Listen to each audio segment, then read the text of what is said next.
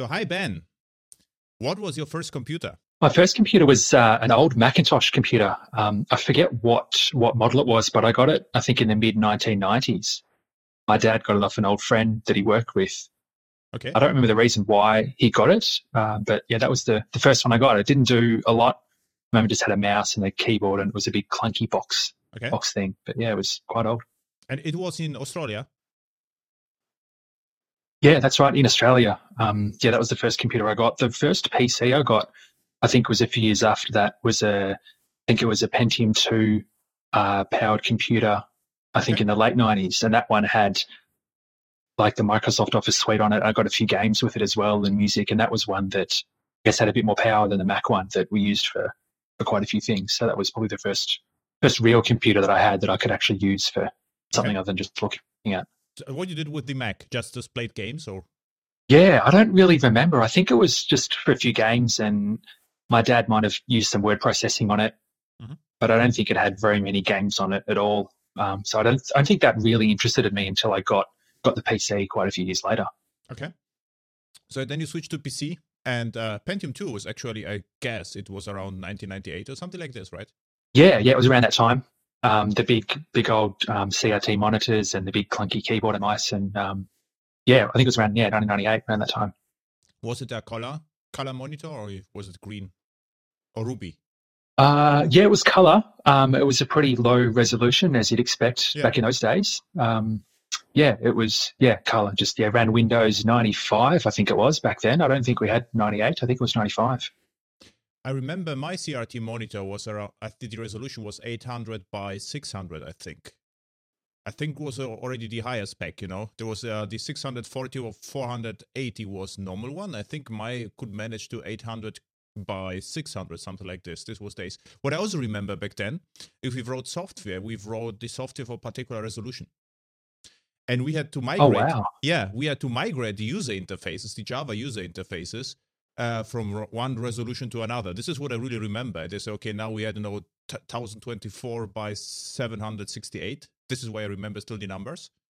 And then we had to migrate to a different resolution and see whether it still works. So it was fun at times, actually.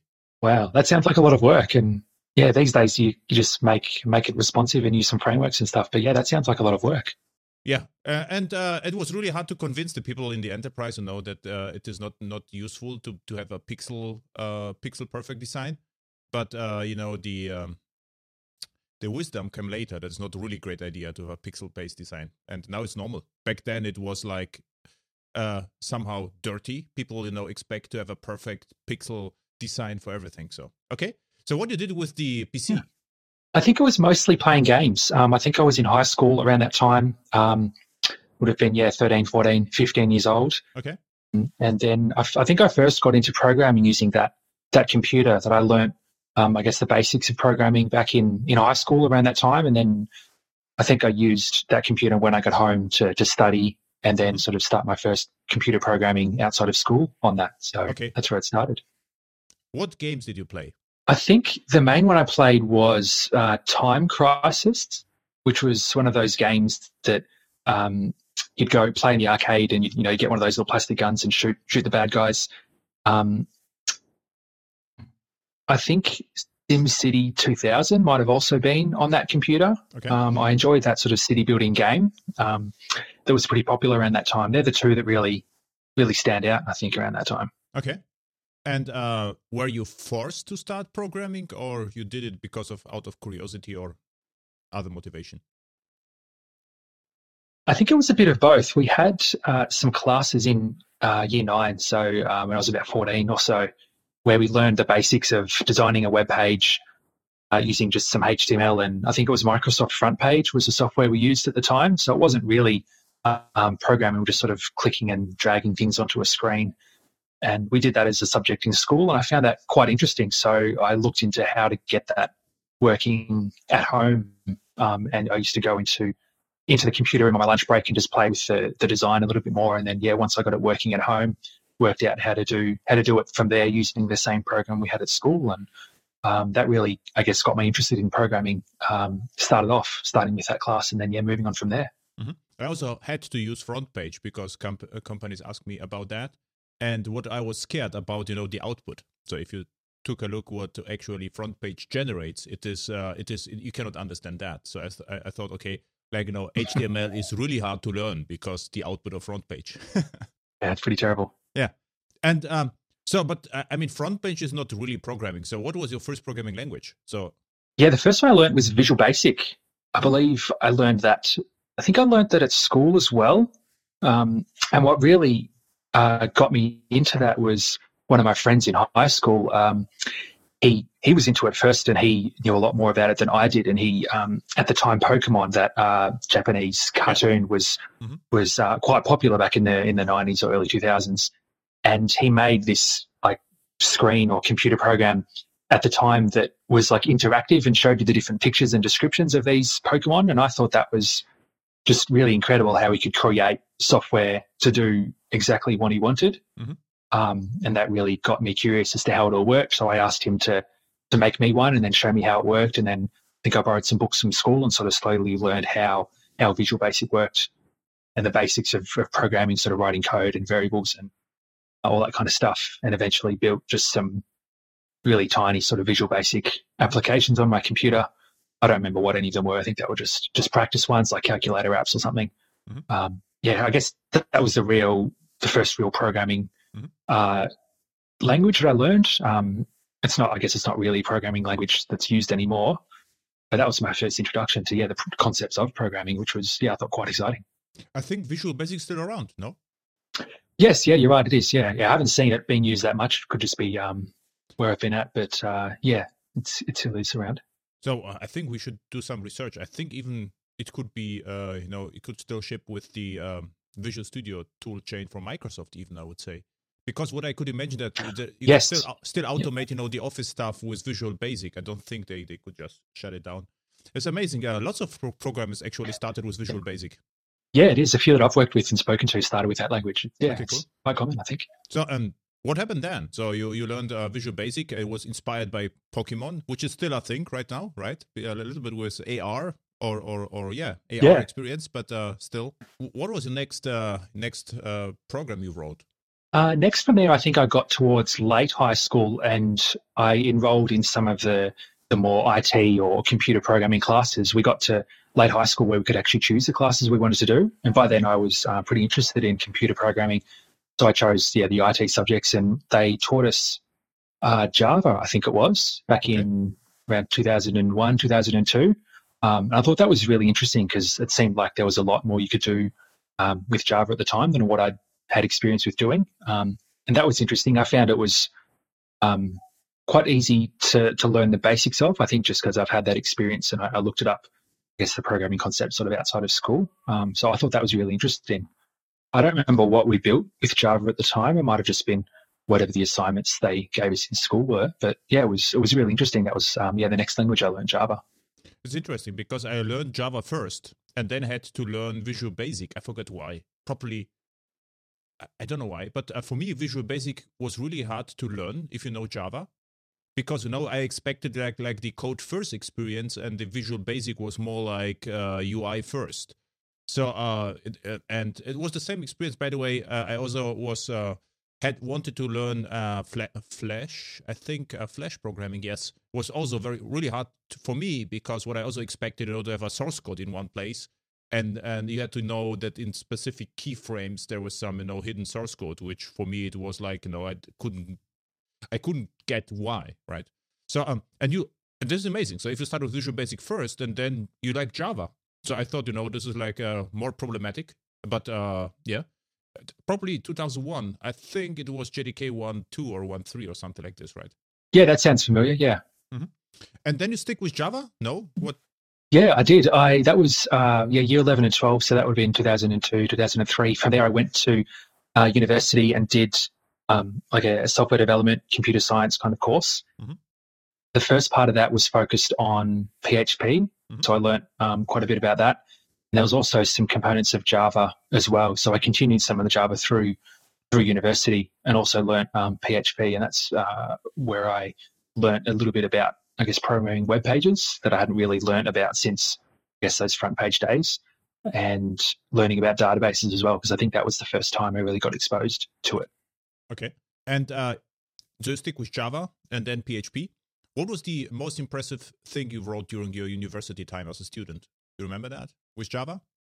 Yeah, I think the thing I was most impressed with at the time was I think I had a lot of files on a lot of different CDs, Mm-hmm. and at the time I'd had like a box of them in my desk, and I spent a lot of time trying to search through these different CDs to try to find files that I was looking for. Mm-hmm.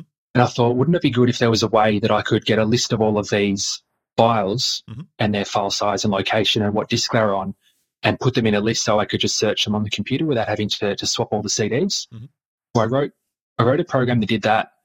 I don't remember the details of how I did it. I think it might have just been a basic MySQL database and like a command line Java program, but it was sort of solved the problem that I had. I sort of brought up the command line, and I think I typed in, I don't remember what the command was, but typed in something to search, and it showed me the file names that matched the search and what disks they're on, which was pretty useful. It saved me a lot of time when I was looking for the right file on the CD. This sounds for me like sharding almost, right? Yeah, something like that. Yeah. HCD is like a cluster, a database in a cluster, and and you have the index outside, so you can and so you probably use JDBC, MySQL driver, and command line just and simple Java app, right, with some command line parsing. Yeah. Yep. So and actually, we are back to that. I don't know whether you are aware. So there is a Java and GraalVM, and these days I create lots of small utilities with Java, the command line utilities, and they start really quick in 10 milliseconds, something like that.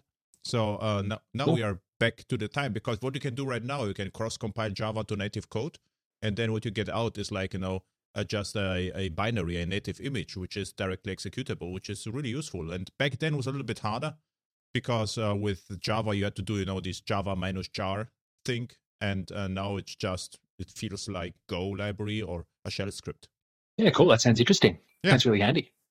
Yeah. So what happened then? So after university, what happened? So you stick with Java still? I didn't stick with Java after university. Towards as I got more into my university classes, I found more drawn or more curious towards the database subjects. Mm-hmm. And I first learned MySQL, and then we learned a bit of Oracle as well. And I just found that level of database knowledge and what they were teaching is really interesting. So I did all the database subjects I could handle, or the ones that they offered in uni. And because I thought I was quite, I thought it was quite interesting. So after I finished my uni degree in 2007, I was ready to start applying for jobs. And I thought my database skills were stronger than my Java or other software development skills. So I applied for some database development or database support roles. And then, got my first job in 2007 working for a consulting company. And the first client they sent me to was to do maintenance and support on a database application that had a lot of their code in the database. So I could use those database skills that I learned in uni and that kind of thing directly into the job, which was good. Mm-hmm. Where was it? Sydney, or was it in Australia? It was in Melbourne. So I've worked and lived in Melbourne ever since then. Down the south end of Australia in Melbourne. Okay, and you grew up in a large city, or? Yeah, grew up in the suburbs of Melbourne, sort of 20 or 30 minutes out of the eastern suburbs. So went to uni out there, went to school there, and then my first taste of city life was going into the office 5 days a week for the job in 2007. Yeah. I hoped you will answer. No, I grew up with some Aborigines, somewhere in the woods, and and I really enjoyed hiking, at nights. This was it sounds like Germany to me almost, right? Okay. What involves database maintenance? Are you the guy who creates the DDL scripts, or you had to look after the table spaces, or what was your job actually? Back then, it was partly making sure that the programs that relied on the database kept running, and partly fixing, bugs that had been discovered. There was a lot of manual processes that we had to do, like logging onto the FTP server and downloading a file and putting it in a folder and running a script. These kind of things that would often be automated now, but back then it was quite manual. And we'd also have to resolve issues in the code that we were working with. There was working for a utilities company, and their databases at the time, they ran all their business logic out of Oracle PSQL code, which is like a procedural language inside the Oracle database. So we had to go in and find the issues or the causes of these bugs and develop a solution and test it and get it released into their testing and then production databases. So it was partly fixing problems, partly developing solutions to bugs that have already been found. Actually, the PL SQL language is pretty sophisticated. So they even have packages. It's almost object oriented, I would argue. And what I remember back then is there were books from an author called, I think, Feuerstein or something like this. You remember this? And he Steve Feuerstein or Feuerstein, Yeah, Feuerstein, exactly. There's a Feuerstein is like Firestone. This is a German name. So this is Feuerstein, and he wrote for O'Reilly, I think, and I was really fascinated by Oracle back then as a Java programmer, because for me it was like almost an operating system back then, And I knew some database administrator who spent lots of time optimizing and tuning the database, and I was always curious what happens and what they are actually doing, because I just accessed the database and they were more like, you remember the guy from Matrix, the architect? You saw the movie Matrix? The last guy, the architect. This was like, the database admin somewhere in Ivory Tower, sitting in a nice place and thinking about the databases, right? And I remember that. Yeah. And how long you spent at the company? I was at that company for about 9 years, and they were a consulting company. So they would send me out to a client to do some project work there. And that first client I was with for about 3 years. And then once I was ready for a new role after that time, I moved on to a different client, but still with the same consulting company. So I was about 3 years in that Oracle development support team. And then I moved on to a different role after that, doing, I guess, a half business analyst, half development role. And what development role means PL SQL development, or what means development role? Yeah, that one was a mix of SQL Server development work and what was actually VBA. So the client there had a whole bunch of Excel spreadsheets that helped them do like pricing analysis work, and they wanted to merge them all together into one big spreadsheet.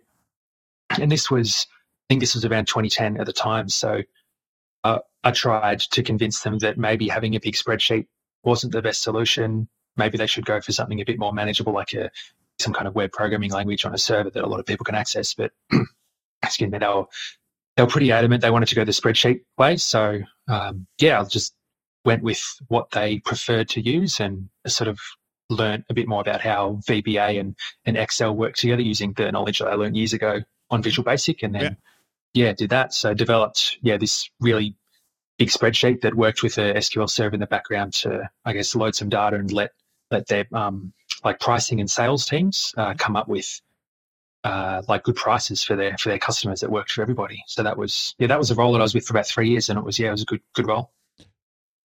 Did you have to relearn your skills from Oracle to MySQL Server, or?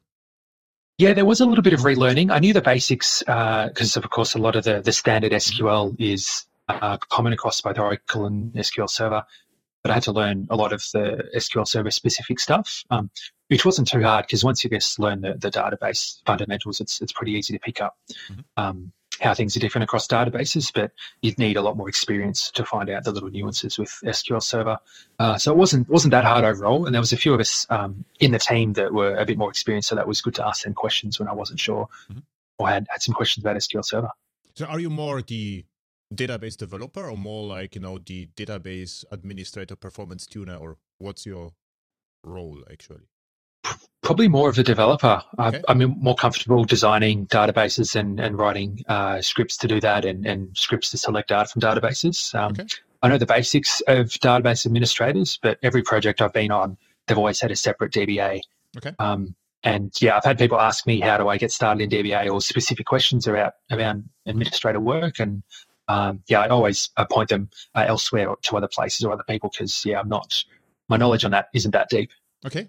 And, so you did first the Oracle job with PL SQL, then VBA with Microsoft SQL, and what was the next assignment? Next one, what did I do next?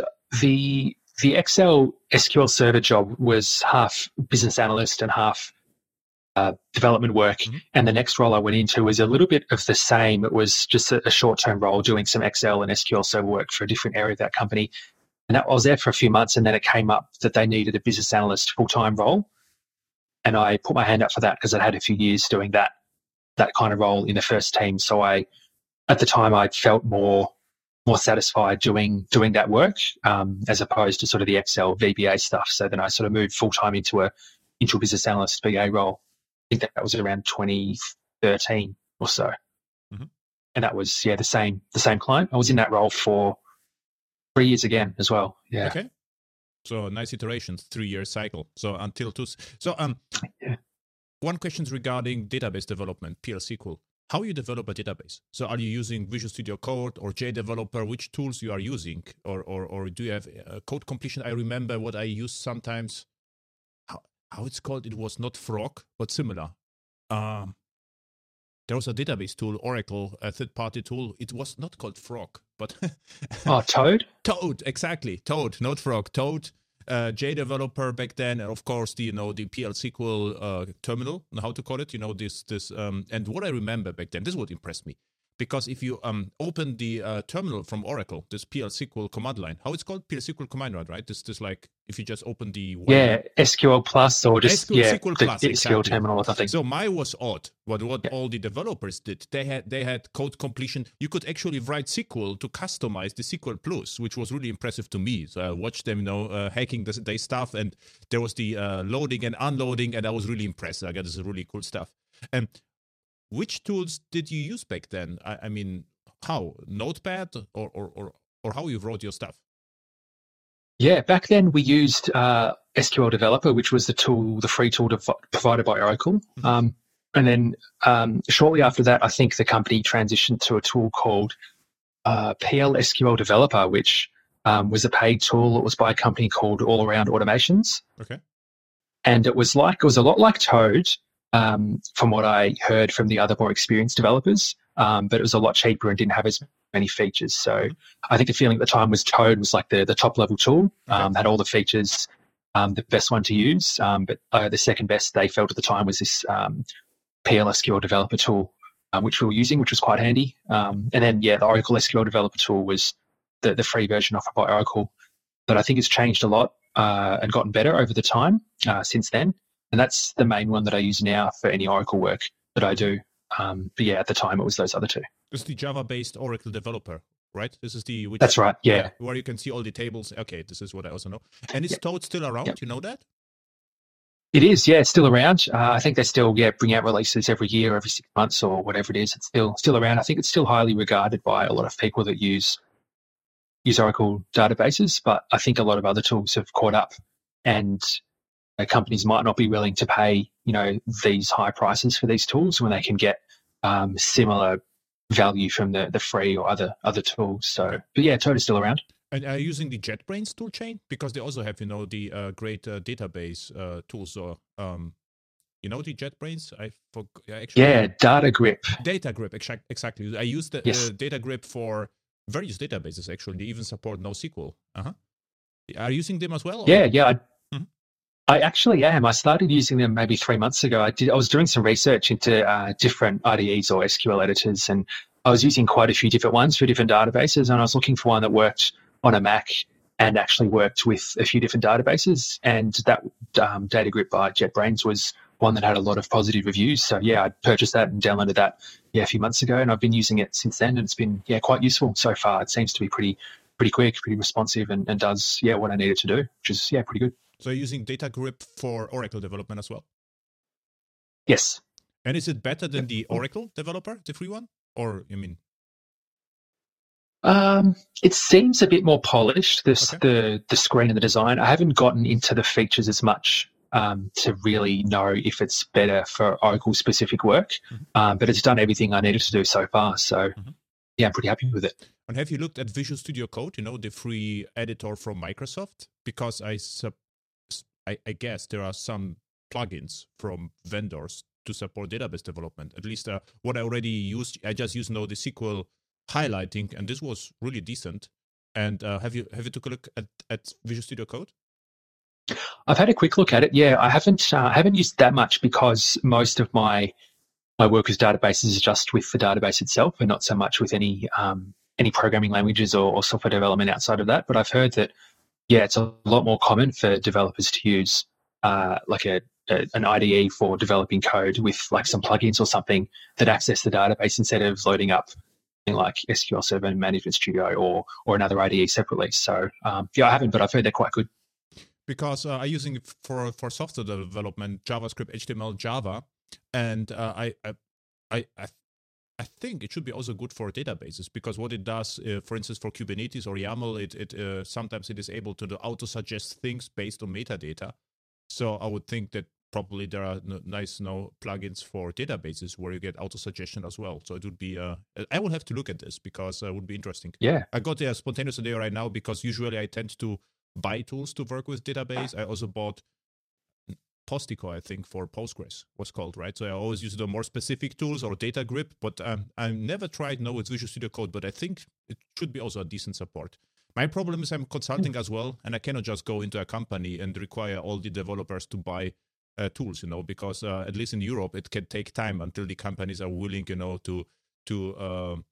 to confirm the spending or assign some budget to the tools, regardless how cheap or expensive the tools are. So if you find a free tool, you're always on the bright side. Okay, nice. So we business analysts. So what you did as a business analyst? Yeah, in the teams I was with, they worked with developers to I guess update or create the software for the business team. So what I would do, I'd work with the developers and then the business team, like the pricing team or whoever else was internal, to understand what they wanted out of their software, and then I guess work with the developers to make that happen. So I guess the biggest project I was on at that time was to actually replace that big Excel spreadsheet that I'd helped create with a web-based tool. So that actually got the approval and funding to go and build a proper web-based tool to do all this pricing work instead of relying on the spreadsheet. So I was doing the business analyst work on that to speak to the team that used the tool and find out what they wanted and help the developers build the tool, which was good. I enjoyed doing the BA work, speaking to people and helping them understand their issues, as well as having the software developer background. Was good to understand both the business users and the developers as well, because a lot of BAs don't have the development background, and it can be hard to understand that software side. So yeah, that was mostly what my role was for a few years there. Why I'm asking, because I really had bad experiences with business analysts, and as a consequence, as a developer, I really hated them, and I try, to find a way to avoid contact with business or system analysts. What happens in my project as a developer, I ask, business analyst a question, and the business answer was always 80 or 90% of the time, I don't know the answer, but I will find it out. I'm back in 2 days, and then the business analyst walk away to the users, ask some question, and I say, okay, what we should do? We should deliver the software as fast as quickly as possible. Then we are in direct contact, to the user, and then we can skip the analyst. And regardless what the analysts are going to say, we'll ignore him and go straight to to the users. And this was my way, And therefore, I'm asking. But I think a good analyst is really the problem was these analysts were external, and they had not, the deep domain knowledge they should have. So the problem was they, in one point of time, the developers knew more about the target domain than the analysts. This was the problem, because if they are forced, to work with the software all the time, because of the, the thinking we have to do with if else, all the logical stuff we are doing, you are forced to think more deeply about the domain than the analyst has to do, because for analysts is just, get a rough idea is often enough. So this is why I'm curious how you worked. So how often had you go back to the users and ask questions, or were you able, how this worked in your case? Yeah, that's a good point. I found that happened a lot with some of the people I worked with as well, because sometimes as an analyst, it can feel like you're getting in the way, especially if you're starting in a new role because you don't have all the answers. And I guess the best way to avoid that and to become a better analyst is to, like you said, understand the problem domain and what the users are actually working with, so you can actually answer the developers' questions when they ask them on the spot, and know the difference between the questions you can answer then and the ones that you actually need to go and confirm, the ones you don't know the answer to, and find out. And also being a good business analyst can be helpful, especially if you're working with the business users who often don't have time to contribute to the project or work with the developers or answer the questions, to help be someone who's full-time working with the development team to answer the questions, so they don't have to wait 2 or 3 days to get some time with someone. They can ask someone a question straight away. And also having a bit of experience with development work, knowing the kind of questions to ask of the users as well. Because you might be able to anticipate different scenarios that the developers might ask. So you'd ask the business users that in advance, go back to the development team and answer their questions, and I guess help make the whole team and whole project work smooth. So yeah, it comes with a bit of experience, but it's a role that I enjoyed. What could work in projects? So this was my thinking back then. If the business analyst has developer background, they should be involved before the project starts to explain the users what is actually possible. Because the problem was the users expected things which were either too trivial or not possible at all. And then, we wasted some cycles at the beginning of the project. But if the, business analyst would be a proxy from development and talk with the clients and educate them, which is possible with our technology or what isn't. And then, what also could work, I think, if the business analysts have the power to be the proxy from the users, and it would just try to drive the software developments, and that could also work. But if the business analyst in the middle, then it's a really hard job, because then you will have you are forced to perform all the thinking we are doing as developers without writing code.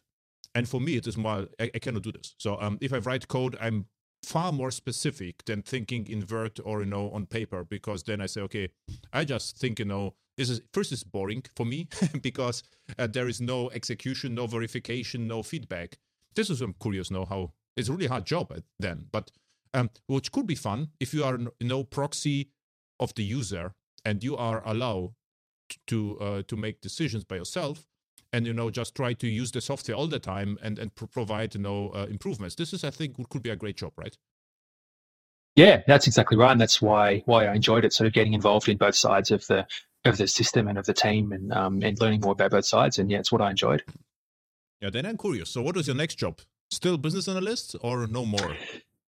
Yeah, after that, I left the consulting company and the client as well, and that was late 2016. Okay. And after that, I decided to do some contracting or freelancing work for, I guess, what you call it. I got a contract with the government agency doing some business analyst work for them as well. They had a project where they were upgrading their Microsoft CRM tool to the latest version, and they needed a business analyst in there. So I got involved and worked with them for about 2 years and finished that in 2018. Okay. 2019, yeah, that's when I finished that. And then you're still freelancer right now? Then I decided to go back into full-time consulting work. So I found a job at another consulting company. So similar to the first one I started at, and doing business analyst work, which is what I'm doing now. And that was, mid-2019. And I've been at that company now up until now. And still with them just over a year doing some business analyst work, which is, it's enjoyable. So then why you ask me to write a statement on your blog? So what's the deal with your blog? Yeah. How does that fit in? How does a business analyst get to write a blog about databases? Yeah.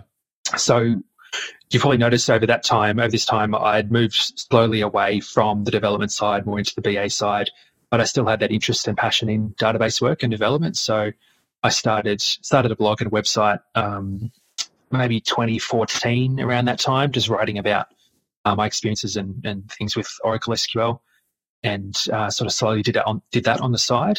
And then that sort of evolved over the years and sort of grown as my experiences have grown with SQL and all that database work that I've been doing on the side that hasn't really been part of the day job. And that's where it's at now. Okay, so that's actually a great idea. So that you are a business analyst, as a, how to call it, by day, and Oracle developer at night, right? So, and you... that's essentially it, yeah. And this is... very important, because I think if you spend too much time being business analyst, or in my case, it would be just, plain architect, we, at one point of time, we cannot talk to developers anymore. So, okay, so then you're writing a blog and you found somehow me as a Java developer and asked me about my opinion about databases. And what I answered is that this is what I would like to talk with you is you have to think what is your master, where the value is. Is the value in the database, or is the added value in Java? So in my world is Java in software.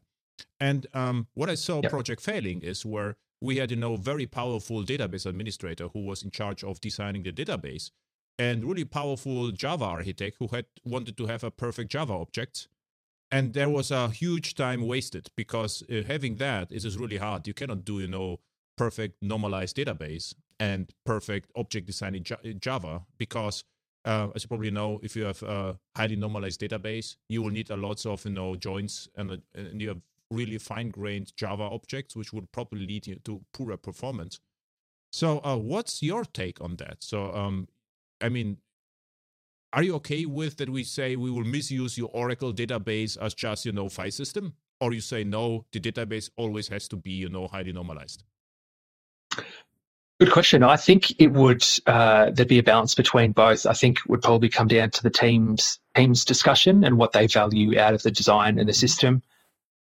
My preference would be to have the normalized database, but I guess being a member of the team, I'd probably leave it up to, the final decision up to the team. And if they felt that going with the more Java object compatible design was the best way to go, then that would be what I'd go with. But yeah, I don't have a lot of experience in that area, so I'd probably go with their opinions on that. So yeah, that's probably the approach I would take. What happened to me? It was around 2001, 2003 was huge project, almost failed. And there was the database back then was really powerful, and he wanted to have everything normalized. And because he was so convincing, we didn't question his decisions. And the problem was, for instance, I remember we had lots of one-to-N relations just because he wanted to have them because of the normalization. And the performance was really bad. And I don't know how it happened, but there was a third person, internal person who came in. I was always external. And we just questioned this. And then we were allowed, to make to roll back his decision and there's one-to-one relations. So we merged the one-to-one relations to a bigger table, and then we didn't have to have the relations on the database on the Java Hibernate back then, or JPA, and this improved the performance a lot. And then we denormalized the database more and more, and then the entire project was really successful. And then we could do whatever we liked, and it even worked 20 years ago. So I think, what's your opinion on that? So or was this guy not a real good database administrator? Because what I would do in one point of time, I would just, try to monitor the queries and see where the performance get lost, and then suggest from the database perspective, then maybe it is a good idea to merge, the tables, right? Yeah, that'd be my approach as well. If there was something or an approach that someone was claiming was the best way, and other people were questioning it, then yeah, I think it'd be a good idea to question it, like you or the other person did. And maybe as well, running some performance tests against that approach, or maybe even developing sort of a branch off the main code base and using a different design and seeing how that might compare, saying this is your design, it's performing like this, and this is another design where we merge the tables together and it's actually performing better. So using some tests or some data or something to explain that there are other ways that might be better. But yeah, I guess that can be hard to convince people. Yeah, I was just curious because you are the database developer, business analyst, and open-minded, and we have to chat, to ask you whatever I like. So yeah, sure. Another problem I saw with database, not problem. One of the reasons why you used NoSQL a few years ago was not necessarily because Oracle or the other database didn't scale. The problem we had is because the database is more or less type safe, the DDL, it can take a long time. Your update, your table management scripts can take hours sometimes. And what I heard at once, there was one developer at my workshop, and they developed a game, and the results of the game were stored in my SQL cluster. And they say if they would change the major table, it would take weeks, to update all the table. I never heard about that, but it's okay. That's really bad. So it means because we were not able anymore to maintain the tables, and you have to take the entire database offline, we were forced to either denormalize the table and misuse relational databases as NoSQL key value stores basically, or we introduce NoSQL databases just because don't be that type safe and have faster updates. Have you saw something as like this in production as well, or was it, or how you handle that? How you handle the DDL I've seen updates? that I've seen that with most of the projects I've worked with, and where the common theme is the database changes or structural changes to the database take a lot longer than code changes, because a lot of code changes can be done quicker, and database changes need a whole different process to go through. And there was one project I was on last year. So as I was a BA, they were developing a database or an application that needed a lot of customization of the fields and attributes by the users using the system. So they needed like a flexible schema, and they also needed really fast read time. So it was much more common to read the data than update the data. So they designed a JSON or a NoSQL design as opposed to like a normalized MySQL database, for example. So that was something where they used NoSQL in their design to overcome the issues that you might have with trying to update DDL. And another thing I've noticed is that the deployment processes everywhere I've worked have been quite manual. And I read a book a few years ago called Continuous Delivery, and that was, I don't know if you've read that or heard of it, and that was all about the concept of automating build and deployment. Mm-hmm. And that really, I guess, changed the way that I viewed software and deployment, and thought that anyone who was doing this had a really big advantage. And one team that I was working with was doing this, and they managed to not only automate their code deployment and testing, but also their database deployments as well. Mm-hmm. Using, I think, Flyway, there was some tool that has a way to automatically create scripts and deploy them and build them from scratch, and all the benefits you get from code as well. So I think teams that try to automate their code and database deployments can have those kind of quick and easy DDL script updates as well, to try and avoid that issue of having to take weeks for database changes. This tools we also are using. So there is a Flyway DB, which is a German tool, as it was the committer is actually from Germany. So and there is the Liquibase, and the Liquibase is more powerful. I don't know whether you heard about Liquibase. What the Liquibase does, it is able to abstract different database dialects. So we are in my project, we are preferring FlywayDB because it's direct mapping between, SQL you write and the SQL from database. And this is what you usually will get from the database people. And Liquibase provides more, almost like DSL. It is more powerful and therefore more magic, and we don't like magic usually. So the problem we still had, if the database is big, the FlywayDB process takes too long. Okay, yeah, I can imagine it would be. I haven't had any experience myself in the details of Flyway.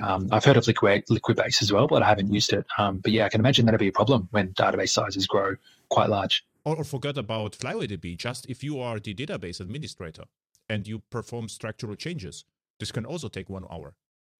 Yeah, and I've been with teams that have had overnight deployments where they take the database down or do something and do their database deployment and testing, and it can take 1 hour, 2 hours, 8 hours. So it takes time. How do you deal with that? Because the application is offline then, right?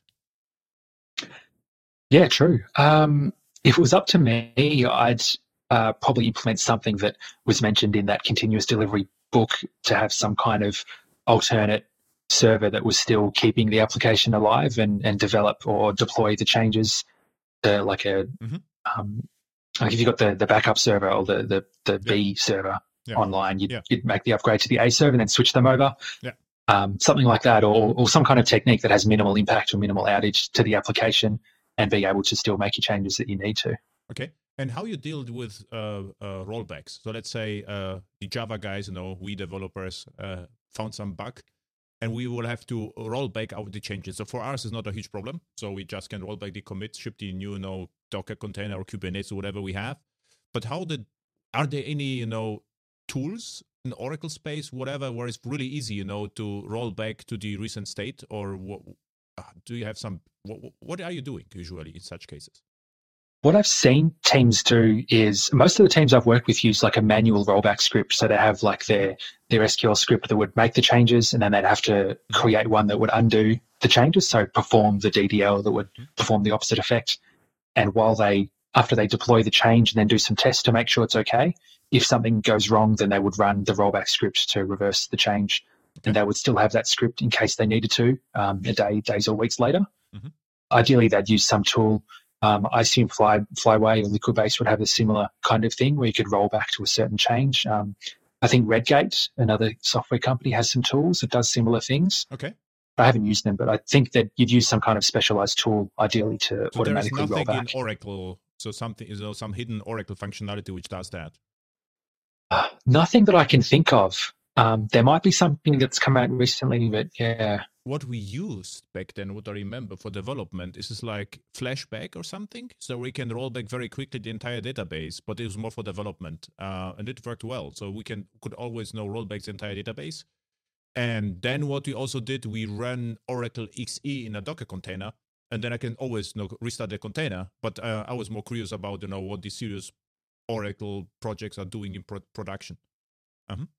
Yeah, I haven't had any recent Oracle experience, and those they sound like they would those ideas would work quite well. I know Oracle has a feature called editions where you can have different areas of the database operating at the same time, but I haven't tried that feature at all, so I'm not that familiar with it. But yeah, flashbacks could work as well. Mm-hmm. Yeah, I haven't had any recent, I guess, large-scale production issues with that recently. What I also observe is the Postgres gets actually more and more popular. I don't know what is also your observation. So in my projects, Postgres gets really big, and regarding JSON, what Postgres is able to do, they have a JSON-B. This is like the binary JSON support, and they can even perform queries. And on one startup project, what we did is we had a table with which was type safe. Let's say 5 columns, and the last column was just the JSON column, and we dropped there whatever was not that relevant. But we knew, this is what was like if the user, there was like the user social links or whatever, which could change at any time, but was actually pointless. And this works surprisingly well. And recently, I also found somewhere there's a common pattern, to have in a relation database like one column which is less specific, or is it just the addition or metadata, or how to call it, extension column, right? I've seen it as well in some examples online, and that team that I worked with that had that used that database to store the JSON structure that was needed to be high read. I think they store that in PostgreSQL as well. Mm-hmm. And I think the good thing about those JSON columns in the database these days, as opposed to having like just a large text field, is it automatically validates that you've got a valid structure as well. Mm-hmm. And there's all kinds of other functions you can use in recent versions, which makes it really useful for those extension columns and things you were talking about. Mm-hmm. And you're still using Oracle right now? Still Oracle shop? Yeah, mostly Oracle. On my website, I write about Oracle, SQL Server, MySQL, and PostgreSQL. For most of the time the website was active, it was Oracle. But I found that I was curious about these other databases, and they seem to be the most common. And I've had different experiences with each of them over the years, so it's expanded to those. So yeah, it's probably equal all four. But yeah, most of my history and background's with Oracle. So what I really see as a Postgres is immensely catching up. So Postgres is like the big thing, even bigger than MySQL. So in my world, and so enterprise Java developers. So in my world, Postgres becomes more and more dominant, and also Oracle. So and some projects use Microsoft SQL, and very few projects DB2, for instance. This is mainly mainframes, I would say. And so another question is what you did in project. What I see more and more, then we have one database or schema or whatever isolated part per microservice. So because, the DDL changes are hard, we try to create smaller databases. And then, of course, we get the problems with transactions and whatever, but we handle the transactions from the business perspective. Also, is this a trend which you also observe, or is still, one large database and microservices are picking from the large database part? So what's your observation? Yeah, I've seen that trend as well in the client that I recently started working with about a year ago. They started using this microservice architecture where, they'd have different services and each of them would have their own database, and they developed that, work together really well. That was the first instance that I'd seen of that, only because before that I was working for that government client that was upgrading the CRM, and before that was something else. So, the current client I'm working with is really using that, and it seems to be working well. I think they're a company that's moving away from Oracle and like these larger companies towards PostgreSQL for some of their newer projects as well. So yeah, I'm seeing that same trend as well. Okay, nice. And the next thing, what I also observe is, you are aware of CDC, change data capture techniques. So this is in Oracle No. Extreme tool is called in Oracle, and what it does is it if you write something to a table, in the same transaction, an event is created and flashed to, let's say, Kafka queue or something, to Kafka topic. And so the idea is that you get the entire history of database outside of the database, and the microservices are able, to pick the data from the topic. Like one interesting project for you could be Debezium, for instance, and does exactly that. And so what we are doing, you have a legacy database recently where perform this change data capture, and then you can even replicate a data, let's say a database like your master Oracle database with let's say your less important Postgres database with CDC, for instance. And this was also a nice workaround because in one project we couldn't change the layout of the Oracle database, and we replicated data to our own database, and then we can do whatever we liked, right? So there was not a huge problem. Mm-hmm. Oh, that sounds really interesting. I'll have to look into that. That sounds good. CDC. The problem with Oracle is the licensing, because you will need, I think, for Extreme, the Golden Gate license, something like this. Okay. And Postgres works out of the box. So there is it's called, I think, logical decoding, where you can hook into the Postgres engine where the events happen. Perfect. So last question. Good to know. How you found me, actually, because you're not a Java developer. You asked me one point of time, to write a statement for your blog, and it's like, who are you actually? And I look at your blog, so okay, this is interesting, and I would just write, whatever I know, because I at first I thought I cannot contribute anything meaningful to your blog, but then I thought, okay, at least I will write about my opinion about what is the value for the project, the database or the software, right? Good. So yeah, thanks again for contributing to that page. I think a lot of people found that useful.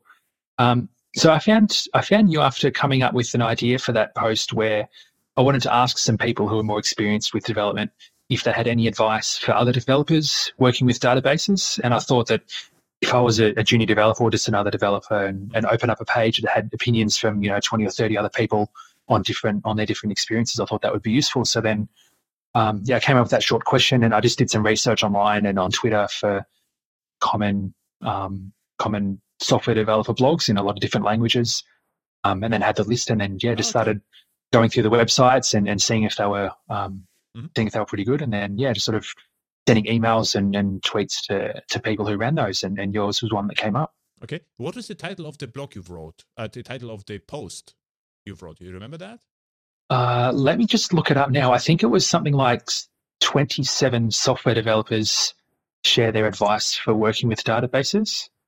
Because I read the post, and what I found interesting, there were complete different or various advices, right? From very detailed to high level. So it was really nice post, because you got a really wide range of different answers to the questions, which I found really entertaining, because mine was very high level and the others were really deep into the optimization weeds, right? Yeah, and a lot of people have had different experiences and work with different databases and languages, so there was quite a wide range of advice. And I read some of the comments on the post after I published it that people didn't agree with the advice that some people gave as well. So that was interesting, that it's not commonly known things, and some people don't agree with it, but it's good to know what people's thoughts were. Okay, nice. So what is your blog? What is your the audio of your blog? It's databasestar.com. Databasestar. Mm-hmm. And do you have a Twitter presence as well? Yeah, I do. It's just at databasestar. I'm tried to be more active on there recently. I think occasionally I put up a post when I publish it, try to retweet other links and sites that I find useful. I haven't been active on it a lot recently, but I'm trying to get back into it, because it seems a lot of people in the development and database world are active on Twitter as opposed to other places. So trying to get into it. Yeah. Okay, thank you. So I will post, put your blog to the show notes, and it was really nice to chat with a database developer and business analyst. So I invited my enemies, to the show. That's good. Thanks for having me on. It's been fun. Yeah, thank you.